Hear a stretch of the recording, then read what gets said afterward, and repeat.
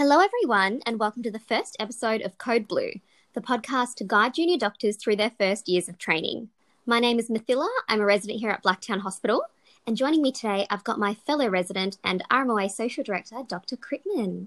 Hey everyone, thanks Smith for that introduction. And just on behalf of the RMOA, we'd just like to welcome everyone to the podcast and like to welcome all the new interns to Blacktown Hospital. Yes, welcome. So, you might all be wondering, what's this podcast all about? The transition from med student to intern and from resident to registrar are some of the biggest challenges of your medical career. Mm-hmm. And I think we can all agree that there are so many things that you're expected to know somehow that no one ever really teaches you. So the RMOA have started this podcast to try to bridge these gaps of knowledge with advice from doctors in our very own hospital. But we should put a disclaimer here. Yep. All right. So the disclaimer is, guys, make sure that whatever we say, you don't take that as the Bible or the Grail or as guidelines. Please do not be documenting in your notes, I read this on the RMOA podcast or heard this on the RMOA podcast. No, this is all just friendly bits of advice. But if you ever need any formal advice, make sure you please check out CAP and check out the local guidelines via ETG or Up to Date. This is all just anecdotal evidence, I guess, and we're just here to provide you with, share some of our experiences and how we've dealt with situations. Mm-hmm. I agree. Friendly advice. Don't be documenting that as per the RMOA podcast. Please don't. Yeah, so, as Crittman touched on, we thought we'd share some tips and tricks that we've picked up along the way. So Crittman and I, we're both PGY2, meaning we've made it through our intern year and we are finally working as residents. So the topic for today's podcast is going to be, what to do when you're on the ward round and how to document effectively, which is, I think, something that no one's actually really taught.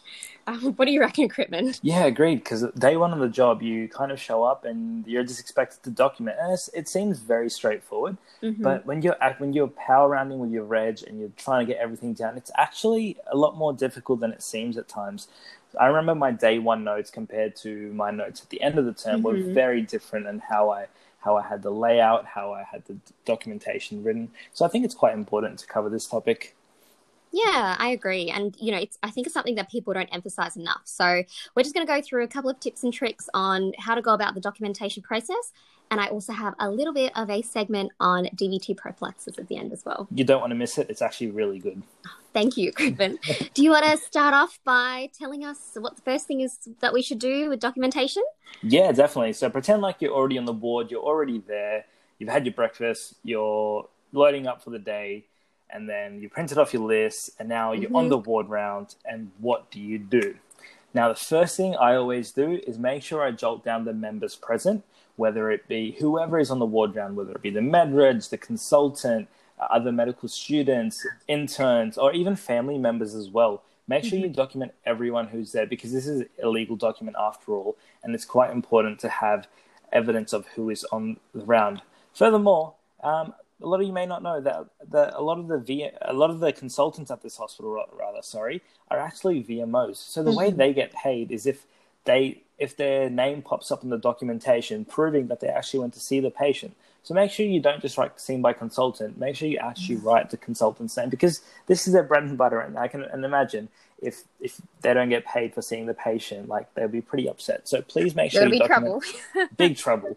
No, they're all pretty nice about it initially, but then just get into the habit of documenting who's there on the ward round. I totally agree. It's so easy to write, SB consultant plus team, but make sure you write everyone's names who's there. And as you mentioned, if there's any family members present, so, seeing Mrs. Smith, son present or son in attendance, that's really important as well. And of course, sometimes it's impossible to get down family members' names. So that's okay to document son present or nephew present or whoever a relative is. But make sure definitely for your bosses and for the medical team, you have down their names, their surnames at least. Yep. I agree. I think the next thing that we'd say is probably going to make your intern life so much smoother. And I hope that most of you have this already, but just in case you don't, the tip is to make a template. Oh my God, best tip ever. Saves so much time. Yes. You can basically make the template in whatever format that you use. There's a lot of styles of documentation that you might see.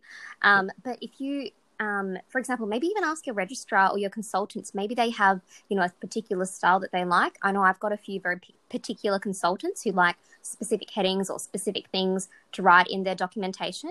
And I've just got a particular template made for them. And when they round, I know that's exactly what they want. So if you're not sure, make sure you ask one of your colleagues, any other residents, to show you how to make one, because it'll make such a big difference when you can just, pop in your template and you don't have to go manually writing all the headings. Now, guys, it saves so much time, trust me. Initially, when I started off with internship, I was writing every single subheading, and I'm like, why is this taking so long? Why can't I keep up with the ward round? It's because I didn't have a template in place. So when I made a template, it made life so much easier. Would highly recommend it. Myth, what type of template do you use? Like, what kind of subheadings do you use? Well, I've got, like I said, kind of different ones for different consultants, but I just follow this basic layout of team members present, and I put whoever's there. Then I'll put a one-line summary of, why the patient's here. Very important. We'll touch on that in a little bit. Then I usually put progress on review. So that's what I usually write is happening on the ward round, examination, investigations, issues, impression, and then plan. What about you? What do you do? Very similar kind of format to you, I think. I just, members present. Make sure you guys have a one-liner or even two lines about why the patient's there. Trust me, there's nothing so much more annoying than being on an after-hour shift and flicking through 2 weeks worth of documentation because you have no idea why the patient's there. Yeah. Guys, it's as simple as just writing 68-year-old John has come in with an NSTEMI for medical therapy. Just something so it gives you a brief one-liner so know, okay, this is the issue at hand, and it gives you a kind of framework to work with. But yeah, please have that there. Next step, I'd probably just be like on review or progress, how the patient went, and then I'll have on examination, and then an issues list / impression as well underneath that as to what we think's going on during that ward round, and then obviously the plan. So very similar to me. So I've seen that style around quite often. So whatever style that you use or your team uses, make sure you pop that into a template. And just touching on your one-line summary, as you mentioned, it is such a nightmare on after hours when you're flicking through notes trying to figure out why this patient's here. And I know that some patients would have been here for, months. Maybe they've got a couple of issues. So some people actually put their one-line summary and then their issues list up the top as well. So just depends on your style, but I think that's a really good way to do things as well. Yeah, I've seen that. That's really handy as well. Both ways work. Is there's no right or wrong as long as the components are there, I guess. Yeah, just something is there. Yeah, definitely. So shall we touch on what to write in that first section, Critman? What do you usually write under your, progress or on review section? So I think I just cover anything that's kind of said during the ward round. So whether it be we're explaining for John Smith, who's had a type 2 NSTEMI, we're consenting him for like a blood transfusion. So we document what we're doing. So we got him to sign the consent form. We explained the risks, which were A, B, C, and D. Make sure you document what risks were explained. And then you just document anything else that you say, whether it be like lifestyle advice. Maybe you told him to consider stop smoking or change up his diet, etc. And I think it's also important to document what the patient feels as well. So whether it be how their appetite's going, how they're eating and drinking, if their bowels are opening or not. All these kind of questions that are standard questions on a ward round, document all of that and make sure that whatever the patient says, sometimes it's really hard to document what the patient says in a politically correct manner. Sometimes. Oh, yes. Yeah. So make sure whatever they say, you're trying to make it sound as nice as possible on your notes, but sometimes that's impossible. So make sure you just use quotation marks for that, because trust me, people read your notes. The nursing staff handover document is based on your notes. After hours will read your notes. Consultants will read your notes. So make sure what you document is professional. And if it's somewhat impossible to make it sound nice or like presentable on paper, make sure you use quotation marks. That's a really good point. I completely agree. So I guess moral of the story is write whatever happens during the ward round. Doesn't need to be a running commentary, but the pertinent findings, and anything that you might not be able to write appropriately, just pop in those quotation marks. Yeah. What would you do next, Smith? So after that bit, I would probably go on to writing the on exam or obs and exam section. So this is basically what you've been taught in med school. So start off with just what you would do in a regular exam. So start off with writing about their general appearance. I think this is really important to write when you're on the ward round, even if it's as simple as, sitting up, eating breakfast, looks well, looks comfortable. That's really important because say your patient gets reviewed after hours, they can look back at your note and they can see, hang on, they look fine this morning. And now, they're looking really unwell. So just talk about what they look like and, of course, tailor that to their presentation. So if you've got, Mrs. Smith now with an infective exacerbation of COPD, just comment, speaking in full sentences, using accessory muscles, whatever the findings may be, just tailor it to your patient for sure. So I'd comment on the appearance. Yep. Next thing, do you have anything to add for that bit? No, that was well put. And guys, if the patient doesn't look well, don't document patient looks well. Oh. It's very easy to fall into the trap because a lot of patients do look well. But don't document that they look well if they don't look well. Mm-hmm, mm-hmm. I think that's going to be a theme throughout this episode as well. There's a saying, if you don't document it, it didn't happen. Yep. But at the same time, you don't want to be documenting things that didn't happen. Yep. So Yep. make sure that you're taking very seriously. Yep. So after commenting on the appearance, I think the next thing that I would do is comment on the obs. So Right. Crippen and I had a bit of an off-air discussion about what we do when it comes to the obs. Do you want to take it away? 100%. A bit of context, guys. So there is a trick on PowerNote or dynamic documentation where you put a full stop capital V and a list of shortcuts pop up. If you press enter on the first one, it comes up with a shortcut of all the vital signs, the last recorded vital signs on the system. So that's quite handy if you just want to have them there on your notes so you don't have to manually write them out. However, as me and Miss discussed, I think it's very important to make sure that you actually look at the remainder of the vitals. You're not just relying on the dot capital V method. You make sure you look at the trend. You make sure, say, for if John Smith has his heart rate has actually been uptrending overnight, and maybe by the time you get to the morning, the heart it's come down.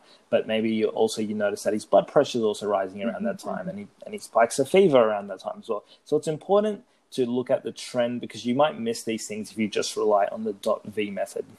Yeah, I think that's super important. So basically, when Crippen and I were talking about what we're going to talk about, he said, how good is dot V? And I said, don't just write dot V.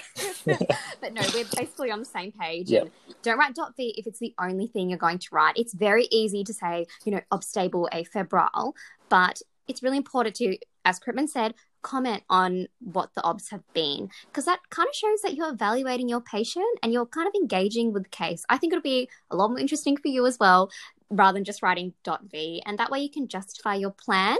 So, you can say this, Mrs. Smith with the infective exacerbation of COPD remains afebrile over the last 48 hours. Maybe we should step it down to oral. So I think it's really important. You can actually get a lot of information from the ob. So don't just write dot V or obstable afebrile, but definitely use dot V for a quick shortcut. Yep, agreed. Well put. And then after that, obviously, just document the rest of the examination findings, like if heart sounds are dual, make sure the chest is clear. Make sure when you're documenting all that sort of stuff, you actually listen to the chest, or if the registrar is listening to the chest, you ask them what they found. It's really easy to get into the habit of just writing chest clear, no crackles, and then the consultant comes around later and there's widespread crackles. Bit embarrassing. And it's also really handy for after hours as well. If they had listened to the chest and there's crackles then, but there was none in the day which you documented, then it kind of gives them a good indication as to what's going on. So make sure if you listen to it, you document it. If you didn't listen to it, don't document it. Agreed, definitely. That after hours point is really, really important as well. So they always look at your notes because no one else is there. So they're relying on whatever you've written to make an assessment on whether this patient is at baseline or not. So definitely just clarify with your registrar what any of the findings are before you go and document it. Yep, treat after hours how you like to be treated on after hours as well. Sometimes it's so easy to point everything off to after hours. But remember, guys, everyone will be doing after hours time at some point. So make sure you kind of treat the after hours people how you would like to be treated on after hours. Don't just make them sort everything out. And make sure you have some clear documentation as to what is going on with the patient and a good proper plan in situ in case something does happen overnight. If the patient is kind of like unstable and you're leaving for home, make sure you have a kind of a crisis plan put in place for after hours so they know what to do. Yeah, and of course, you don't need to make these decisions by yourself as well. Discuss with your registrar. At the end of the day, before we all go home, I think it's really good practice to quickly say, hey, can we paper round? Is there anything you want me to hand over to after hours? Yep. And that way you can kind of cover anything that needs to be flagged. Yep. What would you do next, Miss? So we have talked about the OBS, we've talked about the exam. I think next I'd pop in the investigations. Yep. So just like med school, I use a system of bedside bloods and then imaging. So this is when you go through the OBS, go through the bloods, go through the imaging, and of course only document the relevant findings. You don't need to document every single blood test that has come back today, but that infective exacerbation of COPD, is the white cell count or CRP improving? Document that. Yep. Does your patient with a kidney injury have a worsening creatinine? Yep. Document that. So whatever's relevant, just pop that there, I reckon. Yep, and just comment on the trend as well. So, you can document if it's uptrending, downtrending, or you can document like the previous result next to it with arrow signs, whatever you like. It's important to always follow the trend and check the trend. I agree. I think next up, this is your time to shine, Crittman. Yes. Do you want to tell us about what you would do next for your documentation? 100%. All right, guys. So this is how I realized I wanted to do BPT, basic physician training. It's when I realized I really enjoyed making issues lists. Now, by no stretch of imagination or by no means are my issues lists really good. They're probably the worst issues list ever, but they're there, and I really enjoy making them, and no one can take that away from me. So they're not that bad. Give yourself some credit. Your issues lists are great. But no, I really enjoy making issues lists. What is an issues list, you ask? That is a very good question because I can obviously hear you guys through the podcast thing.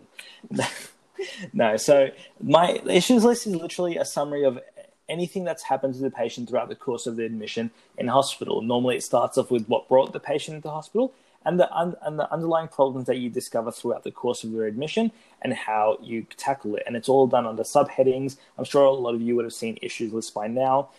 For example, like say for Mr. Smith has come in with the NSTEMI, right? So the number one issue would be the NSTEMI, and then you loaded them on aspirin and clopidogrel can fall under that heading, and they got a coronary angiogram 48 hours later, they got a stent. That's all under the NSTEMI section. And then you realize also throughout the course of their admission, they might have had an episode of hyperkalemia, and how you manage that, you can document under that. And then you also realize, oh, wow, they're also diabetic and poorly controlled. And then you can document what you did to treat that. And over time, you kind of realize you have a succinct kind of list and subheadings underneath that as to the issues and how you've managed them. And it seems very straightforward. However, it is such a lifesaver and it's so handy, especially when you're looking at the discharge process. When you're thinking about discharging the patient, you can literally copy and paste your issues list in the progress and hospital section. And it's just a summary of everything that's happened in a nice, clean, succinct way. Furthermore, sometimes you're finishing up on a term, and that doesn't mean the patient is also going to be discharged at the same time you finish your term. There's obviously going to be some sort of crossover. And it's just a really good handover documentation or a tool to give to the next JMOs coming on the term, or also for the weekend staff who are working on the weekend. Because remember, and after hours for that matter as well, because you've got to remember cover on after hours and weekend is not the greatest. So it's a really handy, succinct kind of tool to have to make sure you capture everything that's going on with the patient. And, well done. And, I think that is a great summary of an issues list. I just had a few points to add. Yeah, go for it. Yeah, as you mentioned, issues lists are great, especially when you're on a term where patients have heaps of issues, like Jerry's, for example. The other thing is, in terms of your discharge summaries, you might not know this, but the number of issues that you've got down actually correlates with the amount of funding the hospital gets. So it's really important, number one, to be writing, an accurate reflection of what's been done in hospital. But number two, if we can do anything to help the hospital, provide the best care that we can to our patients, I think we should be taking the time to make sure that we've got all the issues down in the issues list. Definitely. Yeah, I think that's about it for the issues list. That seems, I think we got that pretty covered. Next section, I think, is your home run myth, your favorite topic. Take it away. So the next section of your documentation will be your plan. And as, Crittman's mentioned, the plan, when you've got a, fantastic issues list, your plan can actually be tailored to your issues list. So you can write what you're doing for the non-STEMI, you can write what you're doing for the poorly controlled diabetes. So that's what you'll do for your plan. But I'd really just want to quickly touch on DVT prophylaxis. I think this should be part of everyone's plan. And I think that JMOs should be the ones who are keeping an eye out for it when you're on the ward round. Yeah. So DVT prophylaxis, that thing, that box that you see when you log into EMR that pops up that everyone kind of clicks away? Yeah. that's actually the VTE risk assessment tool. Now, I know that's, a little bit bulky, a little bit time consuming to go through. So what I do is I just put DVT prophylaxis under my plan as part of my template. Mm-hmm. So that prompts me every day to actually look at DVT prophylaxis. Now, crash course on what it is and how you should go about it. Yep. Basically, hospitals are a breeding ground for DVTs. When you think about it, patients are living in this artificial environment. They're immobile. Maybe they've just had surgery. There's so many factors that cause them to be at high risk of getting DVTs. So basically, anyone that's in hospital for greater than a day should be on DVT prophylaxis. The first thing you can do is you can do mechanical or chemical DVT prophylaxis. Mechanical DVT prophylaxis is done in the form of TED stockings. So this is kind of a quick and easy way to do it. It's a little bit difficult to find on the board sometimes, but that's the first thing that you should look for, mechanical DVT prophylaxis. Second thing you should think about is chemical DVT prophylaxis, and this is probably what you see the most often. The standard dose you'll probably see is Clexane 40, so that's usually what we do for our patients. Mm-hmm. However, there's a few things that you need to consider. Number one, are they on any anticoagulation already? Maybe, Mrs. Smith is on apixaban for a PE or is on warfarin for AF. If that's the case, then you don't need to worry about DVT prophylaxis. Mm-hmm. The next thing is whether or not they've got any other contraindications. For example, do they have renal impairment? So for a creatinine clearance of less than 30, which you can calculate using, CAP, using the AMH website, it's recommended to reduce the Clexane dose to half. So that's Clexane 20, mm-hmm. or using heparin 5000 BD. If you're unsure of this, just run it by a MedReg and say, hey, I want to chart DVT prophylaxis for this patient, but this is their renal function, and they can guide you appropriately. So renal function. And the third thing is to make sure that they don't have anything else that might be, contraindication for DVT prophylaxis. So make sure they're not bleeding, number one. Make sure they're not, planned for any surgery, because in that case, you wouldn't want their blood to be too thin.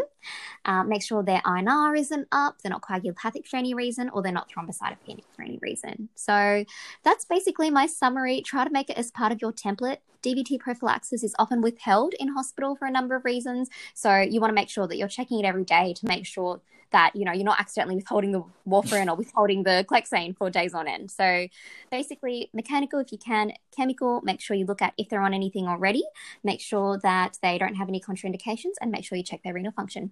That's my summary. I don't know if you guys can hear that or not, but I am clapping. That was brilliant, Myth. Thank you so much. That was probably done better than anything in med school. So thank you. That was really good. Thanks, Critman. Thanks for having me. No worries. I hope that was helpful. Really helpful. I'm sure everyone else will appreciate it as well. Well, I guess on that note, we just move on to the next section as to what to do, and that's just looking at the medications. Make sure you guys just look at review the medications during the ward round, see if there's anything that can be stopped or stepped down or ceased. Make sure you, say for IV antibiotics, if an afebrile for 48 hours, 2 negative cultures, consider stepping down to oral antibiotics. Mm-hmm. And sometimes, like we were discussing off air as well, Myth, like sometimes analgesia can also be stepped down or ceased. Mm-hmm. So that's really important to look at the medications for. Yeah, in terms of analgesia, look at how much they're on, look at what the patient's telling you, see how many PRNs they've used in the last 48 hours, and then make a judgment accordingly. That's really useful because patients sometimes are discharged, on high doses of opioids, and we've got to have a plan to try to cut that down. Yeah. I think that's the ward round done. I think so. I think we've documented effectively and started everyone on DVT prophylaxis. Yeah, good stuff. So what should we do after our ward round? Most importantly, guys, make sure you guys get a cup of coffee, eat something, grab a bite to eat. Very important. And then after that, it's pretty straightforward. Make sure you just go through your jobs, you tick them off, get them done. If you can't do them, make sure you've documented them down so you'll do them tomorrow morning. Sometimes jobs aren't extremely urgent. You can leave them until the next day. And hopefully you guys get to go home on time. Hopefully. We're always crossing our fingers to try to go home on time. Yep. But yeah, I think we've nailed everything in terms of what to do during the ward round and documentation. Do you have anything else to add, Myth? That's basically it. I think all I'd say is that if there's anything that you're unsure about or you've got a question, feel free to pop it in the group chat. Yeah. I know certain terms have group chats for their JMOs. If not, we've actually got a WhatsApp chat. So if you need help with a cannula or you're not sure how to do a job, just ask in there and there'll be somebody that can, give you some advice. Yep. Everyone's super friendly on there, non-judgmental. Make sure you ask for help. Very important. I agree. Everybody's super friendly, so don't hesitate. Everyone's been in your position before. Yeah, and speaking of super friendly, I like to think the team at RMOA is also super friendly. Yes, And RMOA is here as well. and we're always happy to help you guys. If you guys have any questions at all, feel free to shoot us a message. You can send it on WhatsApp, Microsoft Teams, Facebook, Instagram page, cheeky plug, please follow. And yeah, we're more than happy to help everyone out. Yeah, it doesn't have to be medical related. It can be just some advice or where to find things, anything really. Like, we're more than happy to help. Yeah. If you have any issues that you'd like to escalate, we're here as well. Yeah, definitely. Should we wrap it up? I think so. Thank you so much for joining us for our first episode of Code Blue. Stay tuned. We have so many ideas and so many of our team have been working on different episodes to get out to you. So hopefully that'll be out shortly. Yeah, make sure you guys just follow it, follow the podcast on wherever you guys listen to it. It should be available on Spotify, Apple Podcasts, any other kind of podcast streaming services. And yeah, we've got some really good content coming up. We hope you like this one, and we're super excited to have the whole series going. All right. We'll see you in our next episode. See you later. Thanks, guys.